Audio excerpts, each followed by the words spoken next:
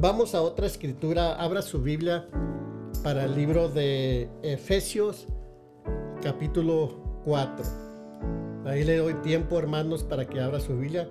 Yo estoy leyendo ahorita, al momento estoy leyendo de la Reina Valera 1960. Amén. Ahí les doy tiempo. Amén. Ok, Efesios capítulo 4. Vamos a comenzar a leer en el versículo 17. Amén. Si están ahí, hermanos, en el versículo 17. Mira lo que dice la palabra del Señor. Dice, esto pues, está hablando el apóstol Pablo, dice, esto pues digo y requiero en el Señor. Mira, me quiero detener ahí un momento. ¿Cómo dijo Pablo? Esto pues digo y requiero en el Señor. Está haciendo algo, está diciendo algo muy importante, ¿ok? Dice, que ya no andéis como los otros gentiles. Si usted ve, el apóstol Pablo, él escribió a la iglesia. Llegaba aquí en este momento, está hablándole a la iglesia de Éfeso. Llegó ahí con los hermanos, Y cuando hablo de la iglesia, hermano, no estoy hablando de ninguna dominación, no estoy hablando de una organización, de una cobertura, eso es punto y aparte. Y hoy, hablando de eso, hoy el cuerpo de Cristo, la verdadera iglesia de Dios, la iglesia del Señor, se ha metido en tantas cosas de organización y todo eso, y anulan la palabra de Dios. La palabra de Dios se está haciendo inefectiva, en sus vidas. Bueno, aquí la palabra dice que ya no andéis como ¿quién? Como los otros gentiles. Pablo hablándole a la iglesia de Éfeso, que la iglesia de Éfeso era un grupo de creyentes. No estoy hablando de un edificio, como dije ahorita, de la organización o una sociedad, no, nada de eso. Estoy hablando del cuerpo de Cristo. Tu persona.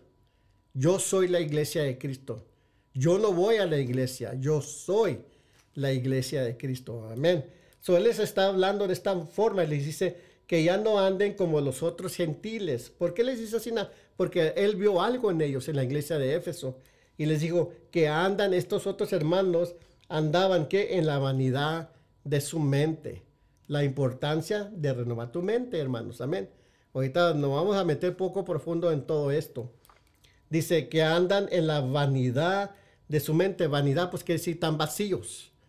¿Y qué es lo que vemos hoy en tiempo? Mucho cristiano vacío, no tiene nada.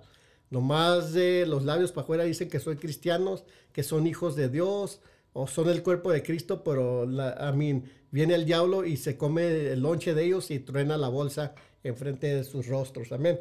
Dice que andan en la vanidad de su mente. El 18, verso 18, dice, teniendo el entendimiento como oscuro, entenebrecido. Bueno, aquí en la Reina Valera dice, en 1960 dice, teniendo el entendimiento entenebrecido. En otras palabras, su entendimiento está ¿qué? Oscuro. Y no debe ser así, hermanos. Amén.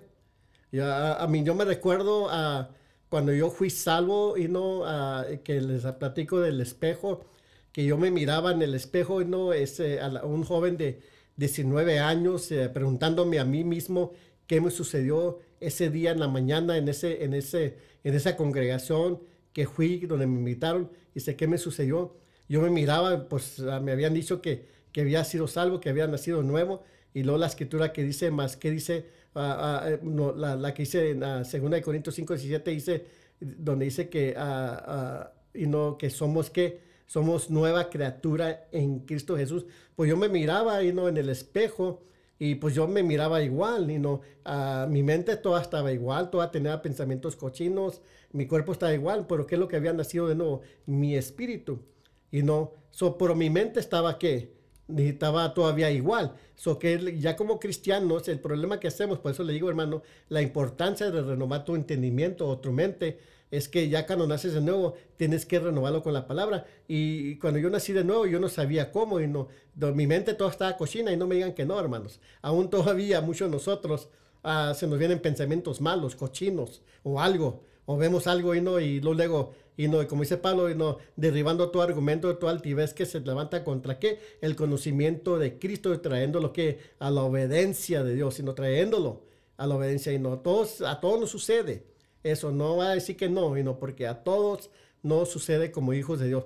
No le hace que tan espiritualmente sea usted, o cuántas veces lea la Biblia, o que haga y no haga, y no lea 20 versículos, capítulos por noche, lo que sea, y no, a todos nos sucede eso. Nuestro entendimiento, la renovación de nuestro entendimiento es diariamente, a diario, y no a diario a través de la palabra de Dios. Amén. Bueno, volviendo al versículo 18 de Efesios 4, dice, teniendo el entendimiento, fíjese nomás, tu entendimiento está oscuro, tu mente está oscura, entenebrecida. Y ¿por qué es muy importante, hermanos, de renovar nuestro entendimiento? Bueno, Pablo nos dice aquí, porque si no renuevas tu entendimiento a la palabra de Dios y no reprogramas tu entendimiento, porque acuérdense en lo que les dije ahorita, fuimos programados por el sistema del mundo y aún todavía como creyentes. Yo lo veo donde quiera, hermanos, creyentes que se dejan guiar por lo que dice el mundo, por lo que dice la televisión, por lo que dice las noticias. Váyase, ¿qué dice Dios en la palabra? ¿Qué dice Dios? Y no, ¿qué es lo que está diciendo Él en su palabra? Ahí es donde nos habla Dios. Porque la palabra de Dios, y no muchos andamos buscando que Dios nos hable por un apóstol, un profeta. No se guíe por esa gente. Y no allá ellos, sino no. La palabra de Dios nos dice que hoy en estos tiempos postreros, Dios nos habla por medio de ¿quién? De su Hijo Jesucristo. ¿Y dónde puede encontrar eso? Ahí está la palabra y nos habla por medio ¿qué? De la palabra, de lo que dice la palabra de él. Amén. Ok, vamos a seguir leyendo, hermano. Dice, teniendo el entendimiento entenebrecido, dice, ajenos de la vida de Dios. Ahí está.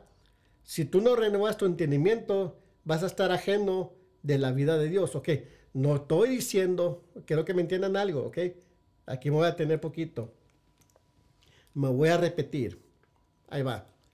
No estoy diciendo que usted no tiene la vida de Dios, no.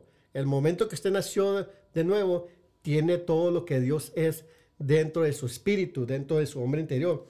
Pero cuando no renuevas tu entendimiento, te haces ajeno de la vida de Dios, aunque la vida de Dios está ahí, aunque la clase de vida de Dios está en ti, pero no puedes disfrutarla. ¿Por qué? Porque tienes tu entendimiento oscuro, porque vamos a decir, ya tienes 15, 20, 30 años sirviéndole a Dios y nunca has renovado tu entendimiento a la palabra de Dios, lo que dice la palabra. Amén. Dice, ajenos de la vida de Dios por la ignorancia que en ellos hay. Amén. Hay ignorancia y no, hermanos, les voy a decir otra vez, y no, mucho de estas cosas que te estoy enseñando, la palabra, y no, no te lo van a enseñar en tu congregación, no te lo van a enseñar en tu grupo o en tu organización. Es raro, es muy raro que te lo enseñen, ¿ok? Y esto se necesita que predicar, se necesita que enseñar en los grupos, donde tú te congregas, no puedo decir, bueno, vamos a decir que puedo decir en tu iglesia, pero hablando de ti, donde tú te congregas, se te tiene que enseñar esto, amén. Ahora dice la palabra de Dios, dice, ajenos de la vida de Dios por la ignorancia que en ellos hay. ¿Por qué ignoras eso? Porque no se te enseñó. O quizás sí se te enseñó, pero nunca dijiste, ahí se va. No, yo conozco mucha gente así, hermano. Yo he tenido gente bajo nuestro ministerio por algunos años atrás y les hemos tomado, han estado bajo nosotros enseñándoles la palabra de Dios por 2 años, de sas y sas, para que ellos crezcan. Y al fin del año, pum, después ya que ya se fueron que ya no volvieron a nuestros estudios, ¿qué sucedió? Pues algunas de esas parejas o personas, algunas ya no le sirven a Dios y otras ya hasta se divorciaron y se dejaron ¿de quién? De sus parejas, de sus esposos y esposas. Fíjese.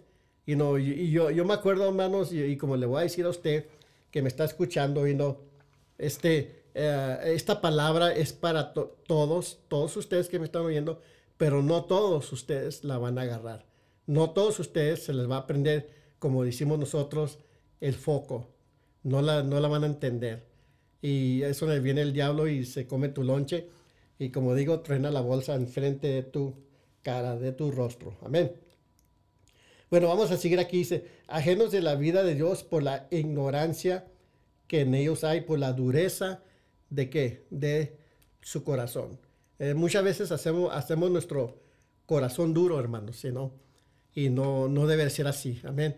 Y hay gente que yo me he topado que les enseño esto y dicen, no, yo no voy a creer eso, y no, es que yo te he enseñado de esta forma, así no me enseñó mi pastor, aunque ellos ven la verdad que les estoy predicando y todo eso, pero y me dicen, pero ellos dicen, no, yo prefiero creer lo que mi pastor, o donde a mí me han estado enseñando esto, y esto otro, y esto, y les digo yo, muy bien, sigue creyendo allí, mi respeto, yo no estoy aquí para cambiarle a nadie torcerle el brazo ni nada de eso, amén.